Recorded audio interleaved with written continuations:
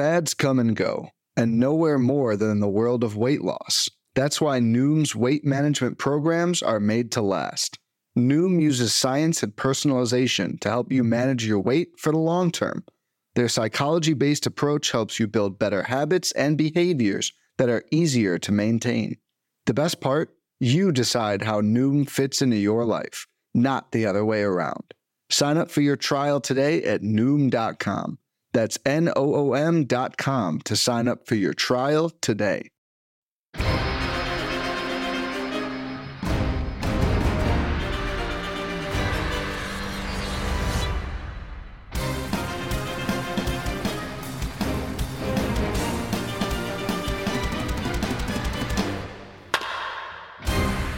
What is up? Welcome to episode number 347 of On the Corner, the official PitcherList.com podcast. I'm your host, Alex Fast, joined, as always, by the cozy Nick Pollock. Nick, how you doing? What is happening? Why am I cozy fast? Look at you. You look all. I don't know. You look fall-y. You look autumnal. I know it's, very nice in New York City right now. I'm missing that. You took a sip of. It's because I'm wearing water. It's because I am wearing a green hoodie / shirt. Tunic? And it's actually coffee. It's a tunic. Is it? It's a tunic. Yeah. Is it coffee? I got the sense that it was like a warm beverage because it really fit into the motif here, and I'm glad that I was right.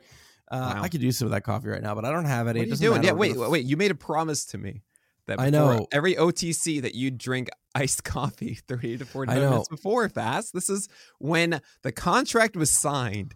It had a stipulation that you must have coffee before the OTC. I could go get it right now while you do a quick preamble. Do you want me to do that? I mean, it's right in my fridge. It's right there. Yeah, give me 5 minutes. Here we go, guys. The coffee preamble. Right, no, you have 30 seconds to say whatever you want to say. I can still hear you. I just won't be able to talk. Go ahead. I want to hear it. First of all, how dare Alex say I'm cozy after the Astros swept the Yankees? I am not cozy. I could not sleep. I am really excited about this. By the way, we also have First Pitch Arizona next Wednesday. I'm going to be there. Fast is going to be there. Miles Nelson's going to be there. Scott Chu's going to be there. Other staffers as well. Come by, say hi to us. Really, we want to meet all of you. We want to talk about all this stuff. Do not hesitate to introduce yourself on the first day. The whole point of that trip is just to get to know everybody and hang out. We also have our 2023 Too Early mock draft done across our staff. You'll be seeing the article later this week. And I'm looking forward to that one because my team kind of sucks. But I think next week, Fast and I will talk about that on this podcast. We'll go through it, all my decisions. I mean, really, there's no reference point at all for us to do that. And look at that. Fast is already back. I didn't even get to talk about interesting things. With what do you know? Spare, Nick too. can talk on his own. Shocking. I know. But can you believe We're it? at With 11. time to spare, too. Very excited. We're going to have a fun live podcast. Nick and I are both giving talks at First Pitch Arizona. You can come up and talk to us. It's going to be a very, very good time. Yeah, you have your own presentation. I'm not doing one this year. You're not? I'm just hanging out. I'm doing two panels. Oh. Yeah, I'm a lazy boy. Yeah, that was smart. I am ruining the day, but I've got some fun stuff to share. Thanks to Justin Phil Toe. I will request one for Florida, though. Stuff we're revealing for PL8. I feel like I have to do a panel for that. Like, that's not even. We also got some good brunch recommendations from Jenny. From Jenny Butler. Jenny, thank you so much for that. I think I looked at both of them. I think I know the one. All right. I'm very excited to go on a little brunch date with you. But we're going to dive right in. What are we doing? What are we doing right now? Well, we're in kind of episode number 3 of this kind of mini series that we're working on, which is Nick's top 200 starting pitchers for fantasy baseball. We're on episode 3 because the first one was 1 through 36, then 36 through 60. We're just kind of having fun. We're keeping it a little bit more arbitrary. We are going to try and pile through 60 through 100 in this podcast. Yeah, we're going to try. Though. We might go a little bit We're going to do our we'll best. See. We're going to do our best. Very nice. Tier 10 is very exciting, but you need to know how they are going to be described. You need a category, okay? It's a very strange category, but I just thought about it, and it's what we're going to do. Your category today is outdoor hobbies. Outdoor hobbies. Okay. Outdoor hobbies is what we're dealing with. Wow. Today, okay. Okay. Yeah. All right. No time to think. We're jumping in. This is the tier that we teased in the end of the last episode because it's a very exciting tier as I feel the iced coffee already coursing through my veins. You thought you were going to listen to this 2 times double speed? Not going to happen. You're going to listen to it on the regular speed because that's how we talk. Tier 10, Reed Detmers, Hunter Green at 61, Tyler McGill, Edward Cabrera at 63, Mackenzie Gore, Aaron Ashby, Michael Kopech, Grayson Rodriguez, Dre Jameson. I'm going to tell a quick story real quick before I give it over to you to say what the name of the tier is. Last night, I went to a Mars Volta concert. Went to myself. It was very nice. Yeah. It was fantastic. Usually they're not very good live, and they were fantastic last night. It was the 8th inning of the ALCS. I was watching the game before the show started, and I saw someone peer over and then pulled up something on their phone, which was the MLB app. And I shared my phone with them, and they said, "Oh, thanks." And we started talking. He said he was a Miami Marlins fan, and then I said, "Yeah, they're so exciting. I love Pablo Lopez, Edward Cabrera, Max Meyer." And he was like, "I have never met anyone on this coast who knows any single player on the Miami Marlins." And he was like, "How do you know all of these players?" How did you not mention Sandy Alcantara in that? We did. No, we talked about Sandy. We talked about Trevor Rogers. We talked about moving Pablo Lopez and how maybe he traded his value in the second half. Anyway, you've had enough time to think. No. So when are you guys going to hang out? And you went to a Mars Volta concert and a Miami Marlins fan. You made a new friend fast. And he went to NYU, and he had a daughter. Oh my God! She was 7 years old. I was obviously I'm being Zelda replaced. 6 months old. No, because the lights went down as we were talking. And what happens when you go to a general admission show and lights go down? Everyone moves and everyone moves. You don't know who they are? I've never seen Sam again, and I never will see Sam. Sam, if you're listening, if you found us, please. No, did you realize that it was Alex Fast of Pitcher List fame? I don't. Did you actually really have ESPN Sunday Night Baseball fame? I should say at this point. Okay, fine. All right, I said we had to get Emmy through a winner, lot, and now here we are, 6 minutes in. I don't even have the first category from you. What is the name of this tier? Why is it called that? This I didn't actually come up with one in all that time. Come on, Nick! All the outdoor hobbies coursing through your yeah. bones. I have a good one for later. Okay. This one. I mean, all right. Oh, no, I did have one. This one's rock climbing. Oh, okay. Why? Because you're going to fall a lot, but everyone's going to be all about, "Hey, man, I just joined this rock climbing. It's like the best thing ever." That's like everyone's going to be talking about this one. Like everyone's going to feel cool getting these players. All right. You're going to fall a lot. Like we said, we're going to get through 60 to 100, so we got to be a little bit more selective. I'm going to let you hit on each one, but we're not going to deep dive as many. The one I do want to start with, though, is Reed Detmers. I mean, coming into the year, there was a lot of excitement about Detmers because of his spring training performances. Took him a little bit while to be able to get to the extent where he was throwing even over 80 pitches at the beginning of the season, but we had a few moments where there was just some brilliance from him. 12K game against Texas in the middle of the season where he picked up 19 whiffs combined between his four-seamer and slider. Obviously, we saw a little bit different velocity from him as well over the course of the year, which at points was really exciting. However, there were moments where he did just kind of fall back down to earth. And the last couple starts for him, especially at the end of August into September, there were a few 4 earned run blunders there. One really noticeable one where he got hit really hard by a really poor Detroit Tigers team. What are you thinking about Reed Detmers? Is next year the year where he's finally able to pull it together and maybe have 150 innings with a mid-3 ERA? Or I don't know. What are you thinking about him? Right. At the beginning of the year, he threw a no-hitter.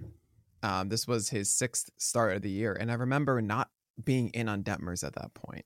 It felt weird. He had this 5 earned runs starting his second start. I remember watching that one on a Friday night, and he was teetering to being okay and not at that point of a clear drop after. But it felt wrong because Detmers didn't have his slider getting whiffs. That's something we saw for a start at the end of last year in 2021. We saw it in spring training a little bit. It's what got me hyped about it. He had the big curveball. He had the velocity up. He had that slider getting whiffs. And we just did not see it. And he threw the no-hitter. And I remember writing the roundup being like, he's not that good, though. This isn't like I want to be so excited about this and saying, haha, he's made it.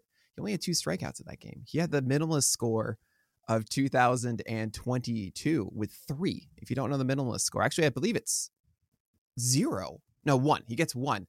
You get -1 for every inning after 8 or after 7. So you get -1 for 8. I don't know if you guys don't know what that is. That is an archaic pitcher list term. Anyway, Detmers did not have a slider, went down to the minors, came back in July on the 8th of July and had his slider, and it was cooking. We're talking 4 earned runs in his first 5 games back. Looks like about 40 strikeouts in that time, something ridiculous. And it was all here. And then kind of teetered by the end. He kind of got uncalibrated again. Decalibrated? I don't know. Uncalibrated? Okay. He talked about going to the minors and having his mechanics fixed with his shoulders. Felt like it was good. And then he really didn't have it again in September. So this low essentially is me saying, I don't know what Detmers are going to see. However, him at his peak with that slider getting whiffs, glove side and down, he is an ace, essentially, if he's able to do that all the time. He's also really young. Detmers is going to be 23 for half of the year next year. 24 at the end actually he had that start coming back on his birthday. And I can see this being a breakout season if he gets that consistency. He has the ability to be an ace, but it could be just a complete headache as we chase this stuff in April and May. If he was on any other team, count me in. But honestly, I'm not doing Griffin Canning all over again. I'm not doing all this stuff all over. I'm just not doing Griffin Canning. I know. Yeah. I'm not doing it. And I feel bad for Detmers because I truly think he's one of those dudes where if you brought him into any other organization, but I have to stick to my guns and just think that the Angels cannot develop pitching. I don't know who the last good pitcher they developed was. Can you think of one off the top of your head? I'm sure there is. I mean, one, Patrick Sandoval-ish, but not. You're talking about I'm talking about really? A real high upside dude. Even Sandoval's had moments where at the end of the year. Sandoval is not. Yeah, he had it for a moment, but then it's not really we feel like an SP 20. Totally. And no, they didn't develop Ohtani. He came over as a perfect, package. Anyway, those are my thoughts on Canning. I want to move forward a little bit here. One other person I want to do a little bit more of a deep dive on in this tier, and obviously, like I said, I'm going to give you an opportunity to talk about each of them. What are you thinking? Garrett Richards? Maybe it's Garrett Richards. Yeah. Maybe. But still, if we're going back to Garrett Richards, I know. I was just trying to challenge myself. I can't think of anything. No, it's the same. Yeah. Yeah, you're right. I actually didn't. Jared Weaver. Okay, sorry. I didn't want to talk about this person too much because it's someone that I feel like people know your thoughts about him, but we do need to talk a little bit about Aaron Ashby, right? Because Aaron Ashby had a lot of promise coming into the season. We didn't know if he was going to be able to get the starts. He ends up making 27 appearances, but just 19 starts. He deals with injury a lot. He doesn't really have any consistency in the stretches that he does come up. There are some moments where he looks like the guy that we thought he could be, but then there are long stretches where he just doesn't really have it. I mean, this is a guy we were really excited about his sinker slider combination. The sinker ends up being a very league average pitch. The slider ends up being a pretty much league average pitch. It gets a little bit more swing and miss, but it's still under 20% swing strike rate. So it's not like it's that much more to write home about. He did finish 7th in CSW on the year, but again, those metrics can be a little bit skewed by the fact that, maybe 8 or 9 relief appearances. The K rate was still there, but man, really poor ERA, poor whip. The walk rate wasn't really great. Are you but also the last caveat I'll say, the Brewers signed him. They signed him to a long-term deal, and you have to believe he's a part of that rotation coming into next year as a 4 or a 5. What are you thinking about Aaron Ashby? Is next year the year where it clicks for him? He was 2-10 this year. Ugh, that's crazy. Yeah. Aaron Ashby was 2-10. What I worry about the most with Ashby is his sinker. I think he doesn't command it well. And I think not being able to get strikes effectively with it and prevent contact on it means that he's going to have generally a higher whip. I think he's going to have a higher walk rate because of it. And his slider is still excellent. I mean, 36% CSW, hard contact, sub 13%. It's what you want to see. I think the changeup did good enough. It wasn't the most stellar thing ever. He got more of the zone with it this year, and I think that hurt him with a 297 average as opposed to 167 average from the previous year. However, he allowed less hard contact on it this season. So I think that should shift back as his luck gets a little bit better on it. He didn't allow a single home run on his changeup in 2021, but Ashby allowed a 38% home run fly ball rate on the pitch in 2022. That only actually was 5 home runs, but still that's significantly different than 0. I don't think we're going to be able to trust Aaron Ashby out of the gate. That's the problem to me. I do believe the Brewers will let him go more consistently instead of whatever this was this year of every other week. But I will say everyone else inside this tier, Hunter Green, Tyler McGill. Hunter Green, by the way, I'm pretty sure I'm going to be pushing higher up. Hunter Green. So we're clear. Eric Cabrera, Mackenzie Gore, Michael Kopech. I think all of those have clear paths to just being a starter every 5 days, and that's that. Then Aaron Ashby does, or at least, it's just, I don't know what the Brewers are going to do. And it's going to be a headache, and I don't enjoy this right now. I don't believe that the fastball is going to be fixed, and it's going to be a little rough. You could give, obviously, a quick rundown of all the other people inside of this tier, but I think one of the biggest shocks that people are going to see on this tier isn't necessarily Cabrera or Gore or Michael Kopech or even Grayson Rodriguez, who theoretically should be in the rotation to start the year. It's probably Dre Jameson coming in at number 68. Why are you so high on this sinker-slider combo guy from the Arizona Diamondbacks? It takes a lot out of me not to make the obvious joke about Dre and that people didn't remember him. They forgot about me. Yeah, I'm sorry. I think he's not as good as he was. Yeah, everyone's going to be like, "Oh man, wow, he took down the Dodgers and the Padres and the Giants twice. It was great. 24 strikeouts in 24 innings, and he throws hard. 96 miles per hour on the four-seamer. Only had a 9% swing strike rates, oddly enough. He got hit really hard with it. 46% hard contact. I will say these numbers don't really stabilize after only 24 innings and 127 pitches. You need more of a sample for that. I do think that over time, the slider can be a really nice secondary offering. 25% swing strike rate in its small sample, 41% CSW. But I generally do think that the four-seamer is an effective one, and he throws it up. And then he generally keeps the slider down, and that's good. Sinker, he does favor more arm side than he does backdoor, which I like as well. That means he saves it for right-handers. I think that Dre Jameson is one of those guys that you want to snag at the end of your drafts and see how it plays out early in the season, as I believe the Arizona Diamondbacks will put him in the rotation right away. And he's clearly has the 1-2 punch that you're looking for. More so than I think like Luis Ortiz. It's similar, but I think Dre Jameson is a little bit better at commanding his four-seamer. Okay. Give us some quick hits on the remaining people in the tier. Oh, thank you so much, Fast. That's so kind of you. I want to talk about all of these really quickly, but first we're going to take a quick break. When it comes to weight management, we tend to put our focus on what we eat, but Noom's approach puts the focus on why we eat, and that's a game changer. Noom uses science and personalization so you can manage your weight for the long term. Their psychology-based approach helps you build better habits and behaviors that are easier to maintain. And they help you understand the science behind your eating choices and why you have those cravings. Noom's personalized courses are easy to follow and will help grow your confidence with tools you can put into practice on day one. The best part? You decide how Noom fits into your life, not the other way around. And based on a sample of 4,272 Noomers, 98% say Noom helps change their habits and behaviors for good. Try Noom today and see the results for yourself. Sign up for your trial today at Noom.com. That's Noom.com to sign up for your trial today. Wrong. Nick's breaking the rules every week. Every week, the fence post move. The fence post move. It's like the Tennessee Alabama game. They just pick up the fence posts, so they pick up the and just chuck it in the river.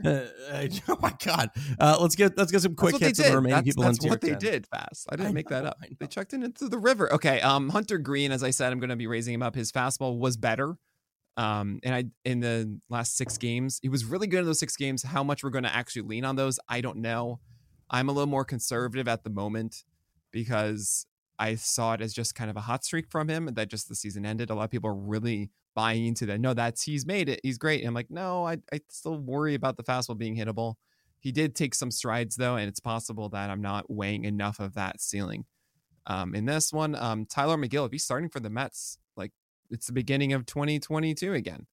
And we were all really, really in on that. So I imagine with all their starters leaving that he will have a clean go at it in the rotation. As long as he's throwing 95 to 96, like sitting there, he can be excellent. Edward Cabrera, we know the hard changeup, fast is sweet about it many a time.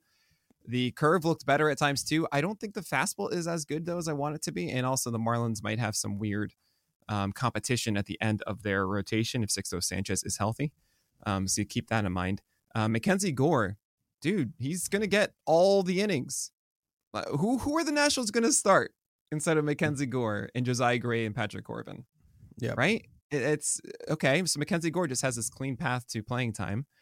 And that's pretty cool. I want to chase someone like that who had a good fastball and then showcased a good secondary pitch. All of the secondary pitches had their days of being excellent.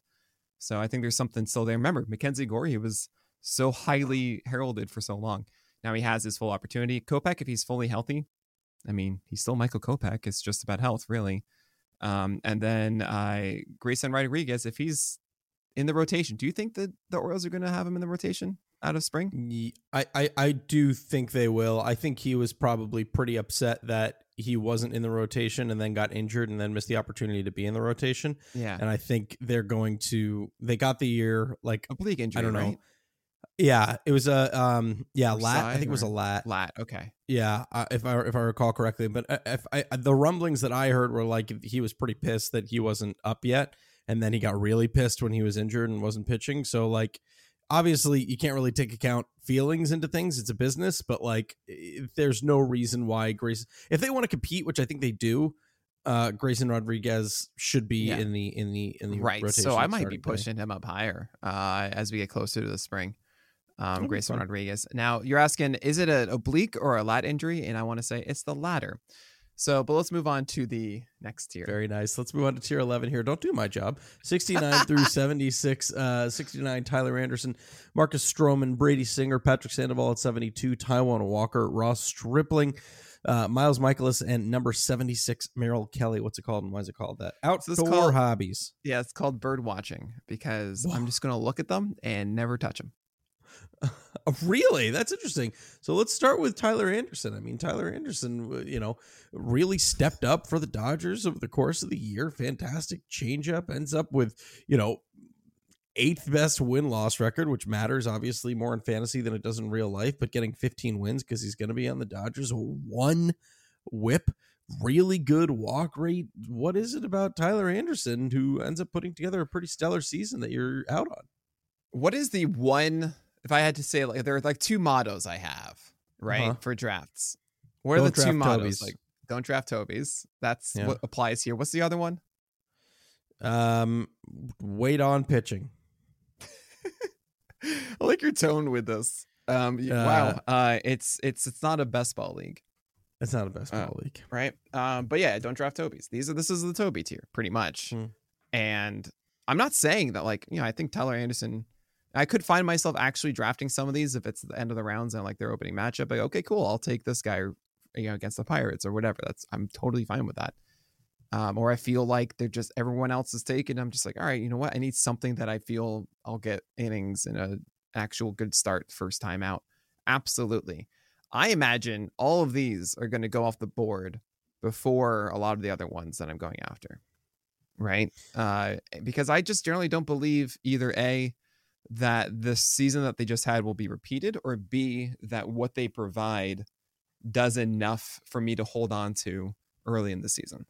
Wait, I forgot an important caveat too, that I thought it was the case, and then I was double checking. He is a free agent this year too. Tyler Anderson, yes. Yeah, so we don't know if he's going to return to the Dodgers, which drops the win total. We also don't know if the strides that he made with the changeup continue. So and the defense behind him with the Dodgers is Great a huge, point. huge Now, reason. They could re-sign him. They might be able to get him for cheap, but I wonder if he plays the market because he had a great year and he might get a lot of money from someone. But yeah, how did Tyler Anderson have his first season under a 4 ERA? But it was under 3, but really before this, it was 4.3 was his best in recency and recent history. And it's the changeup usage going way up. Was an excellent pitch this year. I think he had a really good feel for it. And we also saw times where it just was fine. And he was like his old guy. And he's also a part of the Dodgers, as we mentioned, which helps things for him too. You take both of those away, I think it's a peak year. And you take away that Dodgers team, I think he gets worse. Moving on then to number 71, Brady Singer. Maybe some people would be surprised to see him. Maybe some people would be surprised to know that he had a 3.23 ERA at the end of the year. I would like to cite the top 21 CSW, but if I recall correctly, he's always kind of been a CSW darling. CSW has always kind of really, really liked him. What do you see about Brady Singer that has you so excited? Because the sinker is really good. Again, the swing strike rate on the slider wasn't fantastic this year. But what is it about Singer that you're digging? Well, I don't know if I'm digging because I think other people like him more, but maybe I'm wrong about this. About the CSW stuff, his called strike rate is 21% was last year. 16% was the league average, while his swing strike rate's only at 10% and league average is around 12%. So that's where he's making up the difference, right? He's getting 4 points on it from the league average through that really 3 and change. He's a 2-pitch pitcher, and he's always going to be a cherry bomb to me. I don't think, I remember when he first came back from the minors, Brady Singer had this new changeup, and everyone thought, oh, man, no, he's got the third pitch. He's a new guy. That's why he had success in that first one. And then, no, he's the same thing. Some days he's going to get both, what was it? Whiffs and tiffs is what I call it. Yeah, whiffs are the slider whiffs, and then sinker called strikes. It's like the batters tiff at it, and they don't want to swing at it. The good old whiffs and tiffs. Old whiffs and tiffs. Yeah, so when you see like double-digit called strikes on the sinker and double-digit whiffs on the slider, it's like, oh yeah, fantastic start. It's over 20 CSW alone. He does that often, but then other times it's like only 4 whiffs on the slider, and he does really poorly. And it's just not stable enough for me. I don't really buy into this always working. Now, will he have great starts? Yes.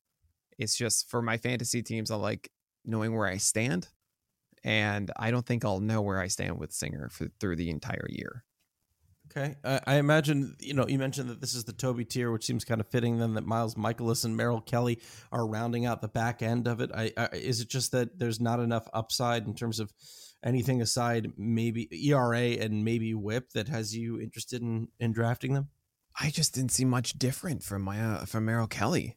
I mean, the O swing went up on his changeup to 44% early in the season. That was the thing. We're like, oh man, the changeup was looking really good. And it was back to its 2020 ways, but yeah, I just don't believe that his 4-seamer is going to have a 215 batting average allowed again. It did go up to 11% swing strike rate. That's pretty cool. It was normally 8% or so, and that jumped up. I just think it's a peak. Its velocity went up to 92, 93 as opposed to like 92, but essentially a tick from 2021.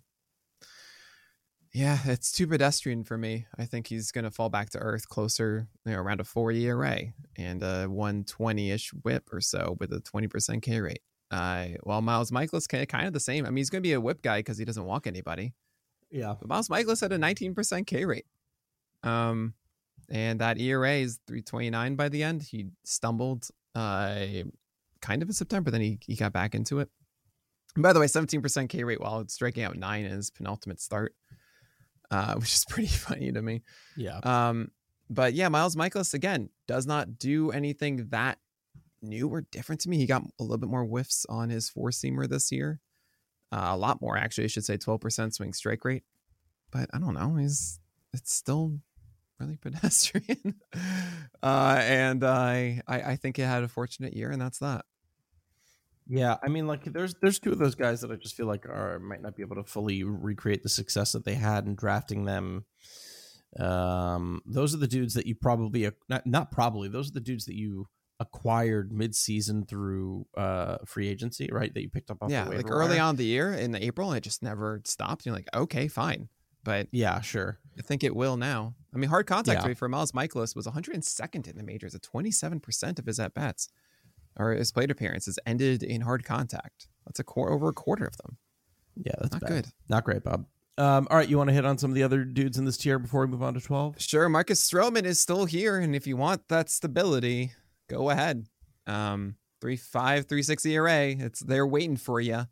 Just got to deal with possibly a 1.25 WHIP and not the greatest strikeout rate. Patrick Sandoval, we didn't see the changeup slider combo work as well. The slider actually came through. The changeup was so sporadic, and to me, it's just and the fastballs are not good, so it's just too volatile. Taijuan Walker, I don't know what we're going to get. Fastball velocity went down this year, but slider came through or splitter came through at times, and it was, again, looked really good for a while, then it got hurt, and then I just don't know. And Ross Stripling, he's a free agent now. He was much better with his changeup this year. It was all starting to click a bit for him. It's still not quite enough, in my view, to trust him for the full year. I don't really see that higher echelon of talent. So that's why these are tier 11, while everyone in tier 10, you can all see them. You can see the path to them being a top 20 starter. Okay, let's move on to tier 12 then, 77 through 84. Tarek Skubal, Jose Barrios at 78. Nathan Eovaldi, Domingo Germán, Jose Urquidy. 82 is Luis Garcia, Alex Cobb, and 84, Bailey Ober. What's it called? Why is it called that? This is the Bonfire Club. Because, man, they can go on hot streaks, but oh boy, can they destroy you. You get too close. Now, this is definitively the lowest starting ranking of Jose Barrios' career, or would be, assuming that this is what it would be coming into the 2023 season. I mean, obviously, just an awful year for him. Didn't get you anything that you really needed to decide, maybe innings, but at that point it was kind of hurtful considering he had a 5.23 ERA with a 1.42 WHIP. You know, there wasn't anything particularly noticeable in what he was doing with his usage. It was still, you know, curveball led. However, he saw last year's career high in 507 WOBA. Excuse me, that was in 2020. But he decided to try and up that again with a 440 WOBA, really the highest of his career if you're counting full seasons. Just not great from him. Wasn't really able to pull anything together. This kind of leads me to believe that you don't think this was a flash in the pan for Jose Barrios. You don't really see him righting the ship and returning to being a mid to high 3 ERA pitcher. I hope he does. I mean, it's so funny. I've been out on Barrios all the time. And the 1 year that I'm saying, look, I recognize who he is. My whole argument is going to stay the same. Stick to my guns. Calling him the great undulator who just goes to 3.7. He does not have that ceiling. And everyone jumps off the ship completely, but so much so that they go past me, running in the other direction as I'm just still there on the bench. And I stayed there fast, reading my newspaper, calling him the great undulator. And I'm now the one that was in on Barrios, and I hate it so much. Yeah. I just believed in stability of him being the same thing. And no, it was really, really, really, really bad. You're wondering, how did his strikeout rate drop so much? And I don't know. I just don't know. I think he just allowed more overall contact with the fastballs. It's so odd to me. His changeup, highest O swing I've seen from him at 45%, which is actually really cool. His curveball was never a swing strike pitch, down to 13%, but it was 15% last year, and CSW is pretty much the same.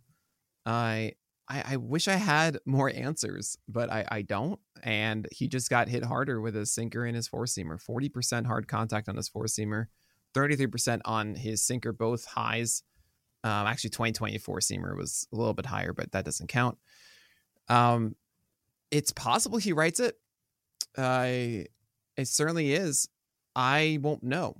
And I am going to be just frustrated. I was always frustrated with Barrios before this, but I thought at the end of the year, through all the ups and downs, he was going to settle like a 3.7, 3.8 or something, right? Between 3.5 and 4. And never got there this year. It's possible he fixes it next year. I just don't want to deal with it. And it might actually even be a testament to how loaded pitching is. There are so many options right now. So I don't feel the need to go and chase Berrios because there are all these other guys I'd feel better about and clearer about when they do well. Okay. Let's talk a little bit then about number 80, Domingo Germán. Now, as of right now, in all likelihood, the number 5 starter for the Yankees. They lose Jameson Taillon to free agency, which means it's probably Cole, Cortez, Severino, Montas, and Domingo Germán. Obviously, maybe there's a case that they sign an additional starter, but you'd have to feel pretty confident that they do like going into the season with him as their number 5. Obviously fantastic curveball, picked up a heck of a lot of whiffs. We only saw, 15 starts from him. I think that it was, 14 starts, 15 appearances, 15 starts for Domingo Germán, likely going to have an increased workload next year. What are you thinking about him?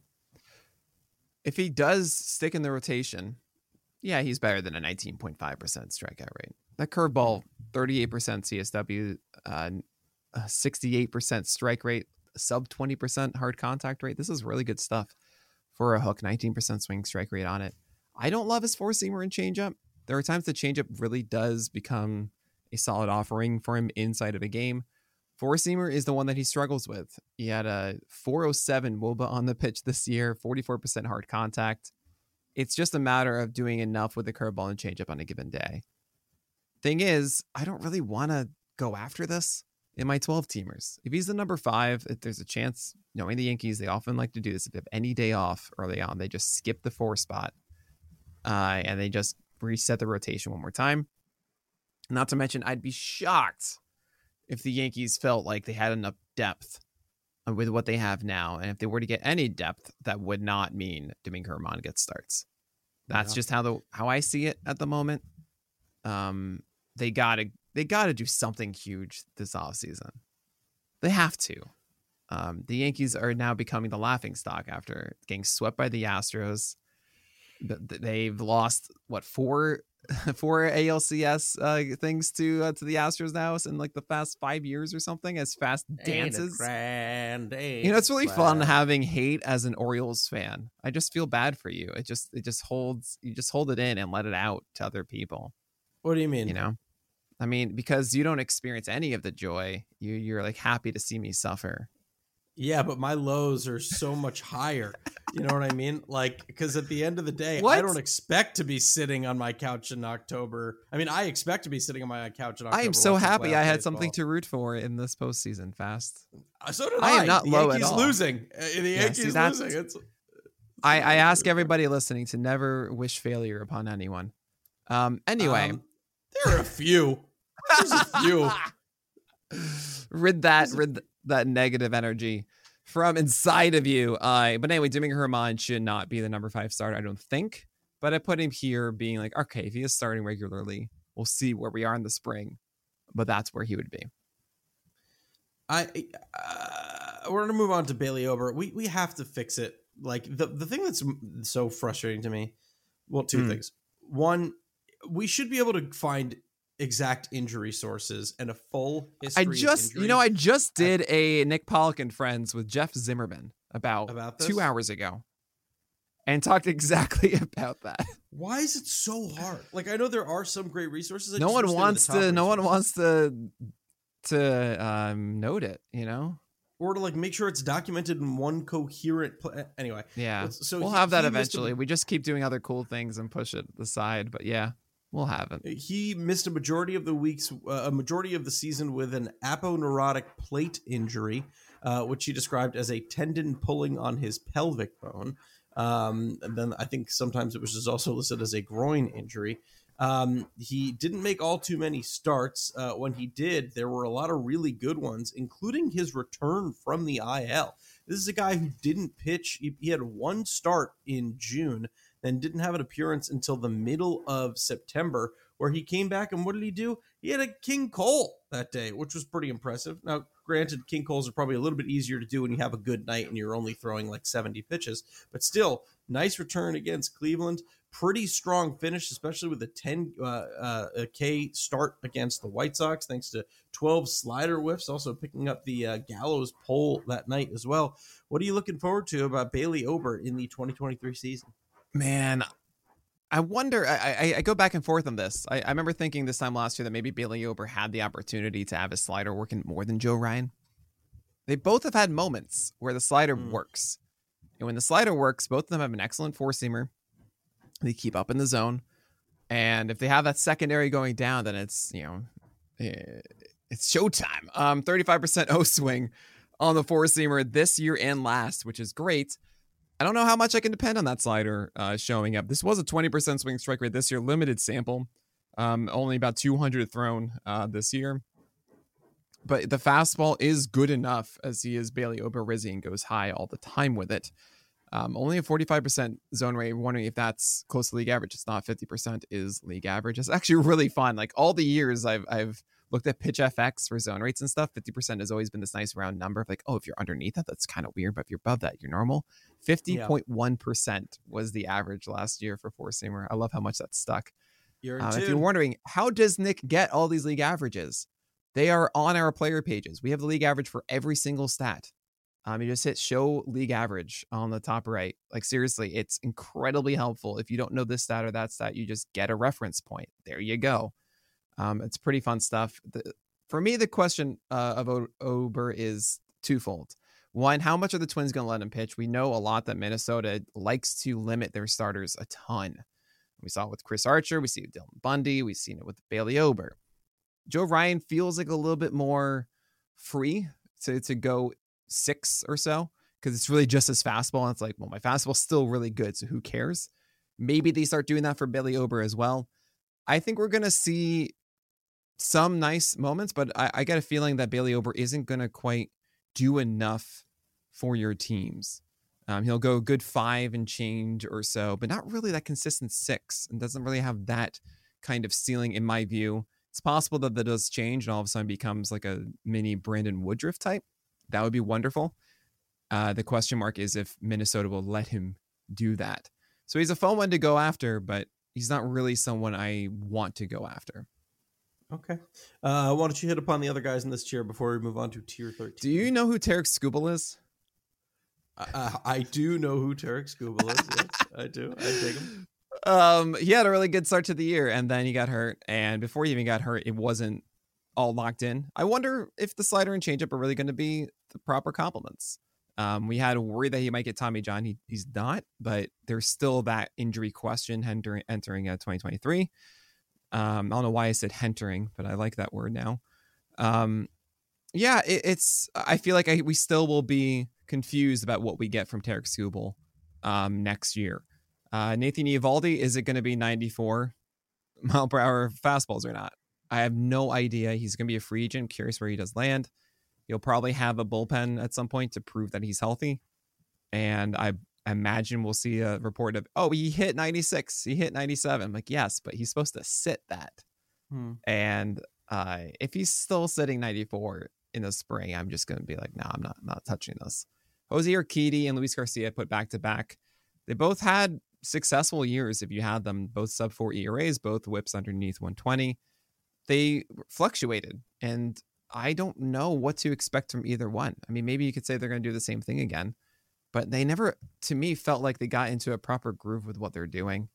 Urquidy at least feels like there's still stuff to tinker with and work out that he can excel past the 19% K rate he had this year, just underneath 20. He could be better than that. While Luis Garcia, I felt like he got fatigued and he couldn't really figure out his cutter or slider, and it just, to me, it's just too inconsistent overall, and I'm not really that into it. So I'm not a fan there. And then there's this guy, Alex Cobb, apparently got so unlucky this year. And he's everyone's darling for that. At the same time, he allowed 28% hard contact, 124th in the majors in hard contact allowed. So maybe not that unlucky. But, it's hard being super successful with a high ground ball rate. You're going to have a high whip. Look at Framber Valdez, number 1, and it was 116 whip and 130 for Cobb this year. Obviously, should be better, but not that much better. And I'd be a little bit worried going after Alex Cobb. Okay. Let's move on to tier 13, 85 through 90. Number 85, Roansy Contreras. Luis Ortiz sticking with Pittsburgh, now moving to the Orioles, and DL Hall at 87. Then Trevor Rogers, Mike Clevenger, and Ryan Nelson. What's it called and why is it called that? It's a skydiving. That's outdoor, right? Yeah, sure. I hope so. You go out the door to skydive. Okay, yeah. The door of the plane. It's because when you start doing it, you're like, what am I doing? Why on earth did I do this?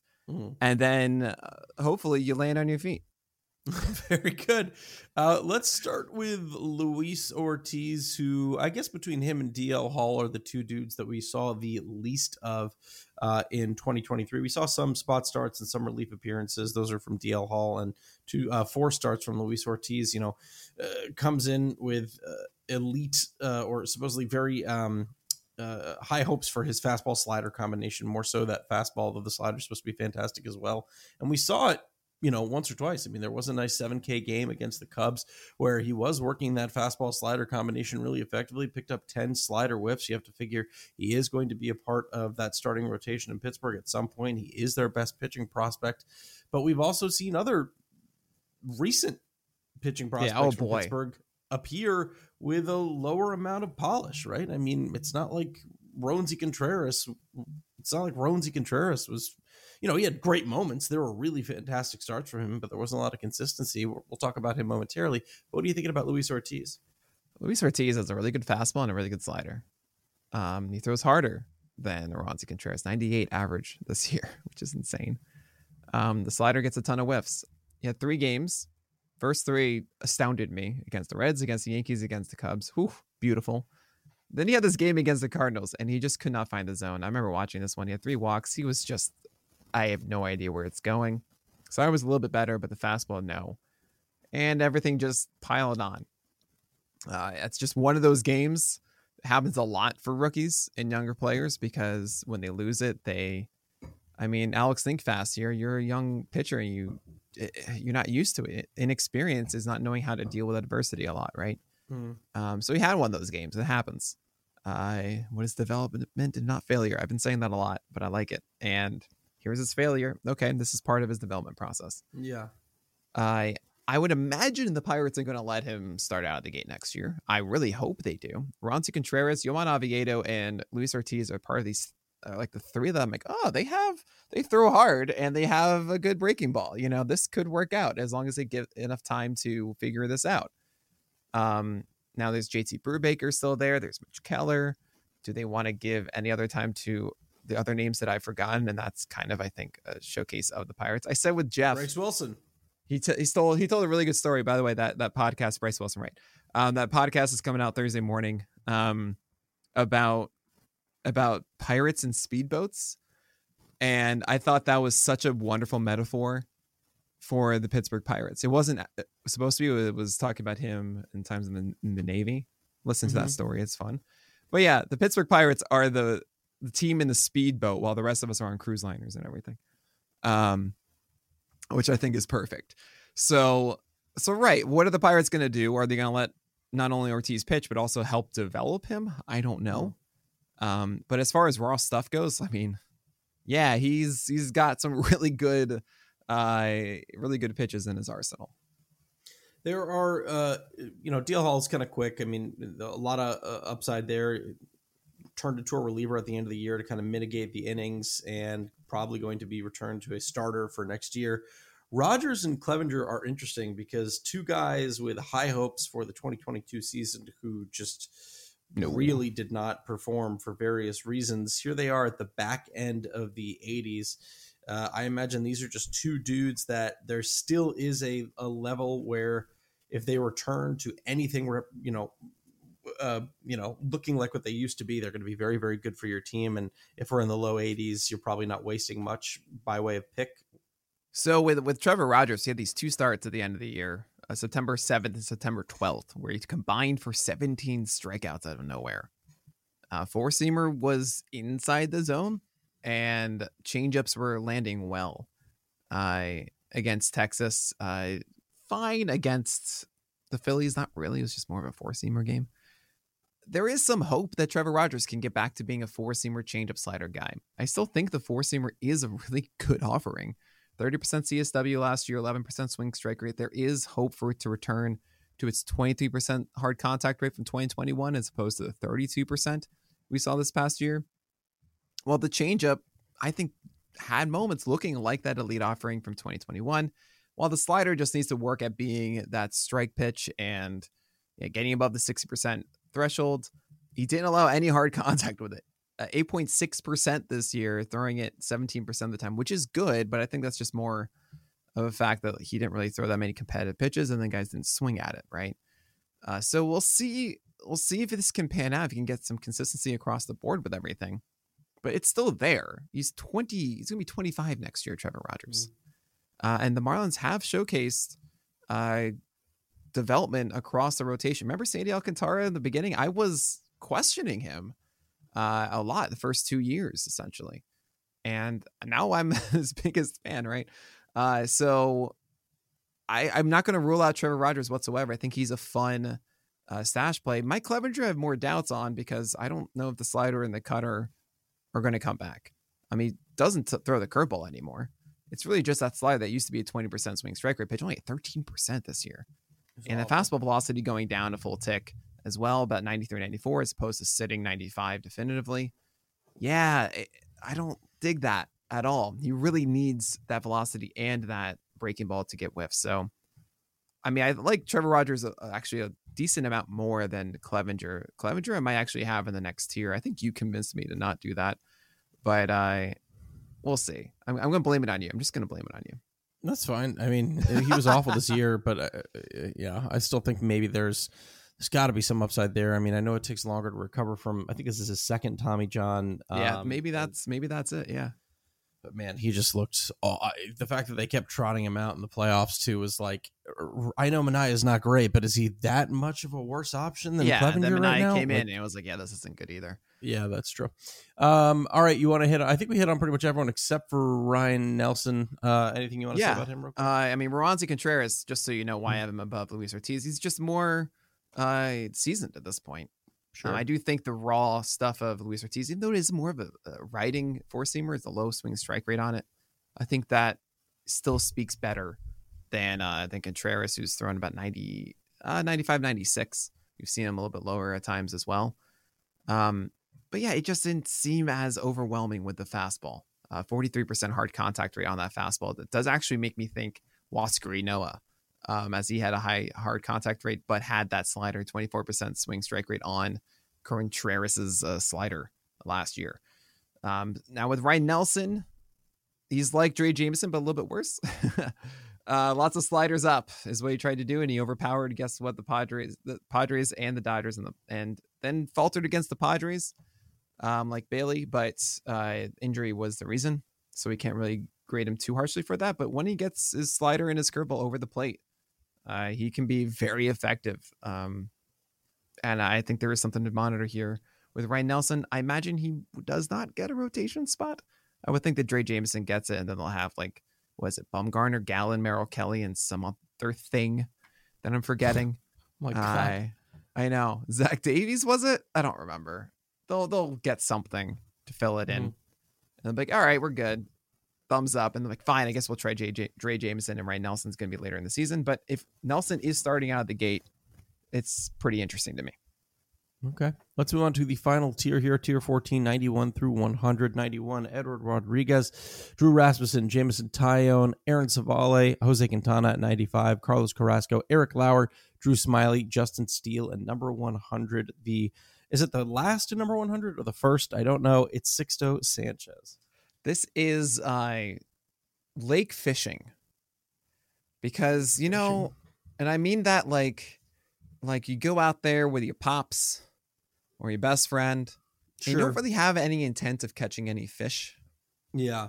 You know, you just throwing out the rod and chilling. Just kicking back, you know, and just talking about life and hanging.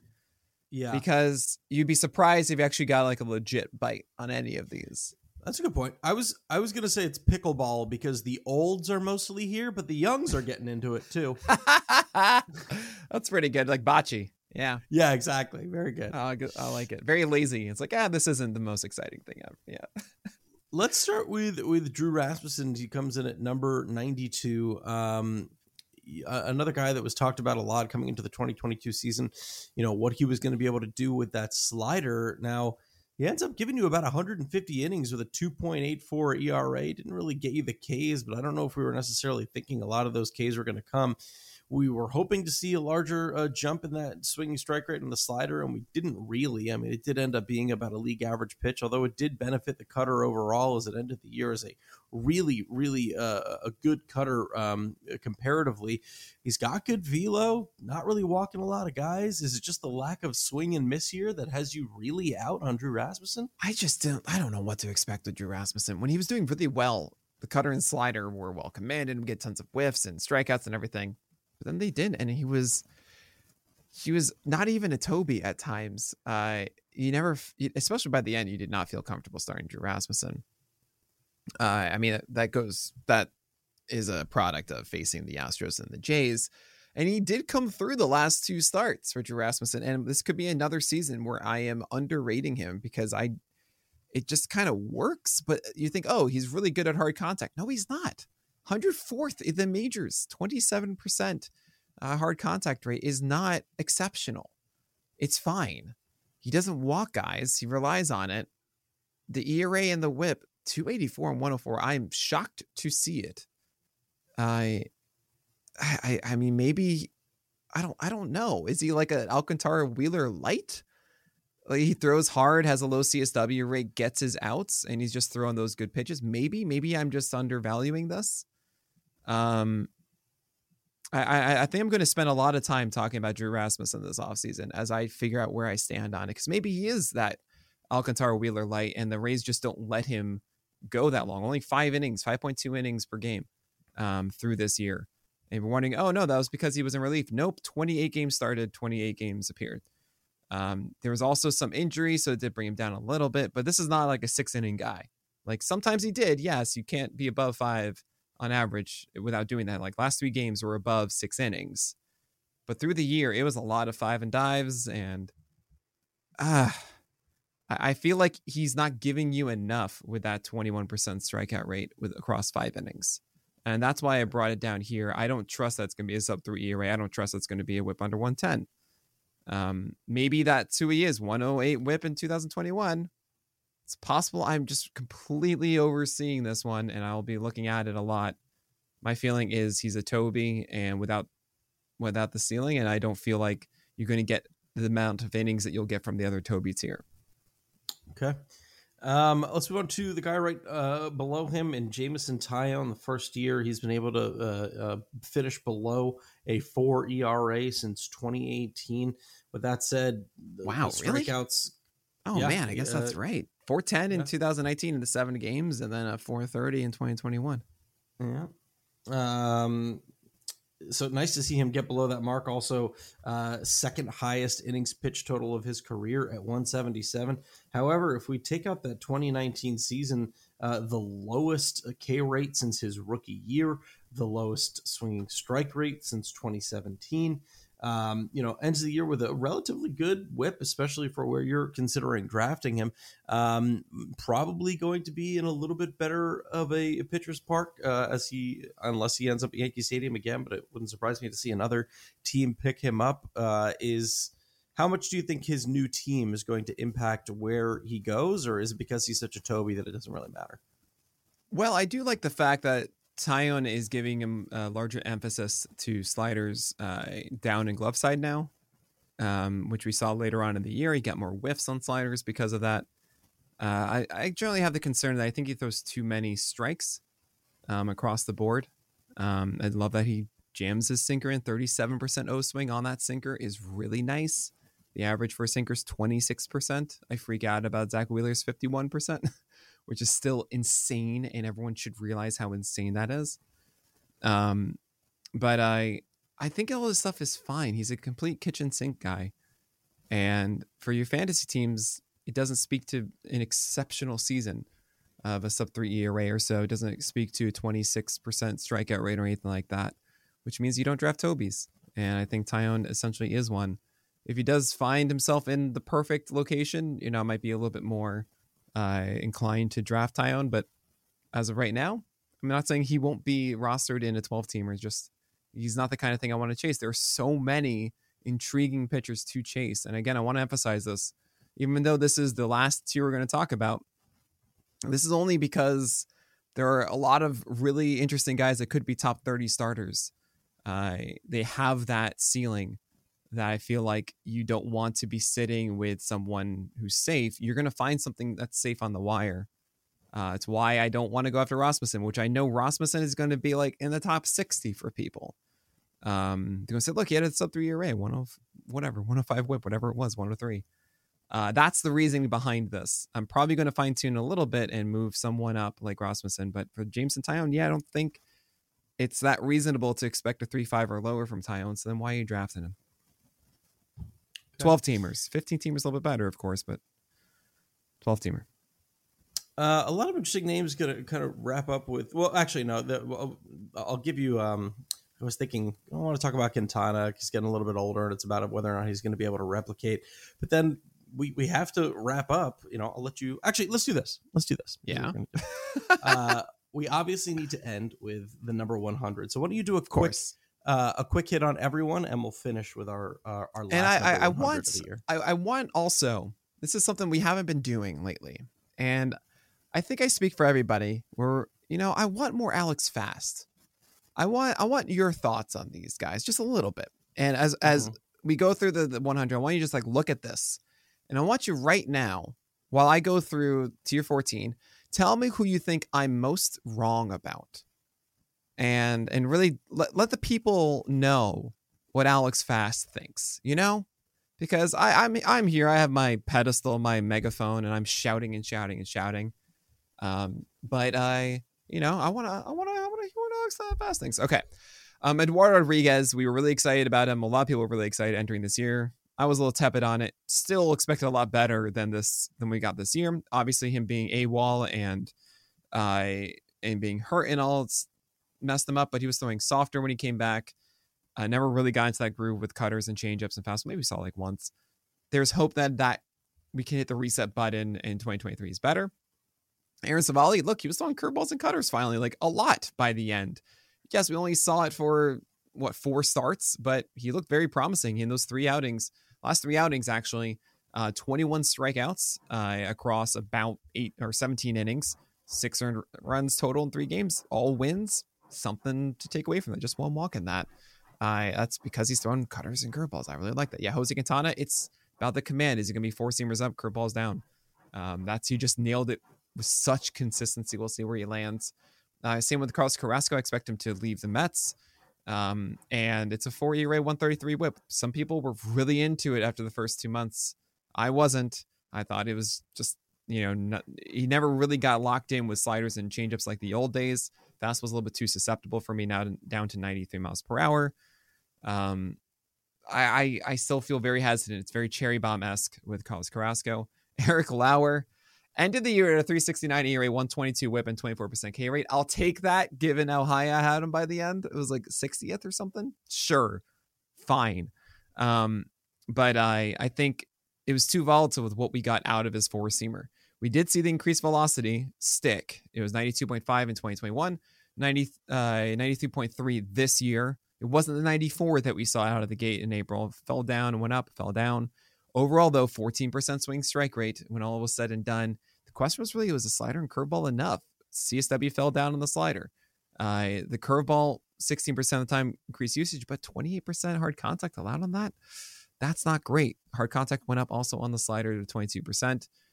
It's all very questionable. Lauer, I felt like he was more of a cherry bomb. You just didn't know what you're going to get on a given night. So he's down here. Drew Smiley looked really good at the end. Once again, another season of this. And we also had a game in the cornfield where we didn't get any metrics. It was his highest strikeout game against the Cincinnati Reds, which is really frustrating to me. But he killed it. He was throwing harder. 93, 94 by the end. Curveball was as good as ever. It was the Blake Snell blueprint. Kind of love it. I wonder if he can replicate that next year. And Justin Steele. Well, he was pretty good with his slider and his fastball for a while. Hard contact was 14th best among all pitchers at 21%. There's something to like about it. I don't know if I quite buy it, but limiting the hard contact about the 4-seamer and slider is kind of interesting. So something to note there. And Sixto, well, he's supposed to be healthy again. if he's healthy and pitching and actually in the rotation, finally, after what last time he pitched was 2020, and that was it. We'll see. And that's your 100. Ta-da! We did it. Yeah, you're putting me a little bit on the spot here, but I'm going to run with it here, and I'm going to go ahead and say that and maybe it's a little bit of a cop-out, but I don't think it is. The person that I think you're most wrong about is Drew Rasmussen. Oh my God! All right, fast. I'm sorry. Well, but here I have a little bit more in-depth reasoning, right? I mean, one of the biggest complaints that we saw from a lot of pitchers this year or things that we talked about a lot, is an introduction of a cutter and what that does for your breaking pitch, right? How difficult it is to throw a cutter and then try and be able to throw your slider in the exact same way, right? We saw it with Walker Buehler. We saw it with Jameson Taillon. We saw it with a lot of guys this year, right? With four-seamer as well, right? Getting a worse four-seamer by introducing the cutter. Totally. It can just have a negative impact on other pitches. What we saw with Drew Rasmussen was an introduction of a cutter in a way that I don't think we give enough credit to. I mean, this cutter ended up being really, really fantastic for him. And yeah, while it didn't end up picking up, he didn't end up overall picking up a lot of whiffs, I do think he could take a step forward with that slider to be able to return it to the pitch that it was last year. It went in the completely opposite direction. But also just comparatively, if he had a sub 300 WOBA on that four-seamer, I believe. Yeah, he had a 272 WOBA on that four-seamer, which would put him 18th best in all of baseball. Better than Severino, Manoah, Scherzer, Wheeler, Rodon, Tristan McKenzie, Brandon Woodruff. So yeah, league average is 354 WOBA on four-seamers. Yeah, so top 20 WOBA, better than all those other dudes who've got great four-seamers. So if he's got the fantastic weapon in the four-seamer that he's shown stability with, if he's got a really good cutter that he just amped the usage of this year, and he theoretically has an option to throw a slider more to be able to get a little bit more whiffs, I'm not saying that this is a guy who's automatically going to be a 40 or a 50, but if I'm looking at that tier of Tobies that we had at tier the Tyler 11, Anderson one. Yeah, there's no way that Drew Rasmussen can't be in that tier, right? I think that's, even looking at it like today, I was like, yeah, I'm probably wrong on that one. So I'm fine putting him around Stroman. So 70, 71. Because I think that's it. Yeah. I think if we're talking about if we're talking one about guy, 100 that I messed up. Dang it. 99%. I already fixed the other ones, Tarek Skubal and Mike Clevenger. Those were before we recorded. Clevenger you didn't fix. Tarek Skubal you didn't actually. I pushed back and I said no, the injury thing. I thought he did jump up. I thought those were two guys from the No, first Barrios was the one. Oh, okay. Even that one, I'm like, I don't know. He's a cherry bomb. That is, but listen, you got exactly what you wanted. But listen, Nick, that's going to do it for another fantastic episode of the official PitcherList.com podcast. I'm your host, Alex Fast. And I'm Nick Pollock. We'll talk about the 101 to 200 next time, and we'll see you in Florida. But that's it. So my name is Nick Pollock. See you guys next week.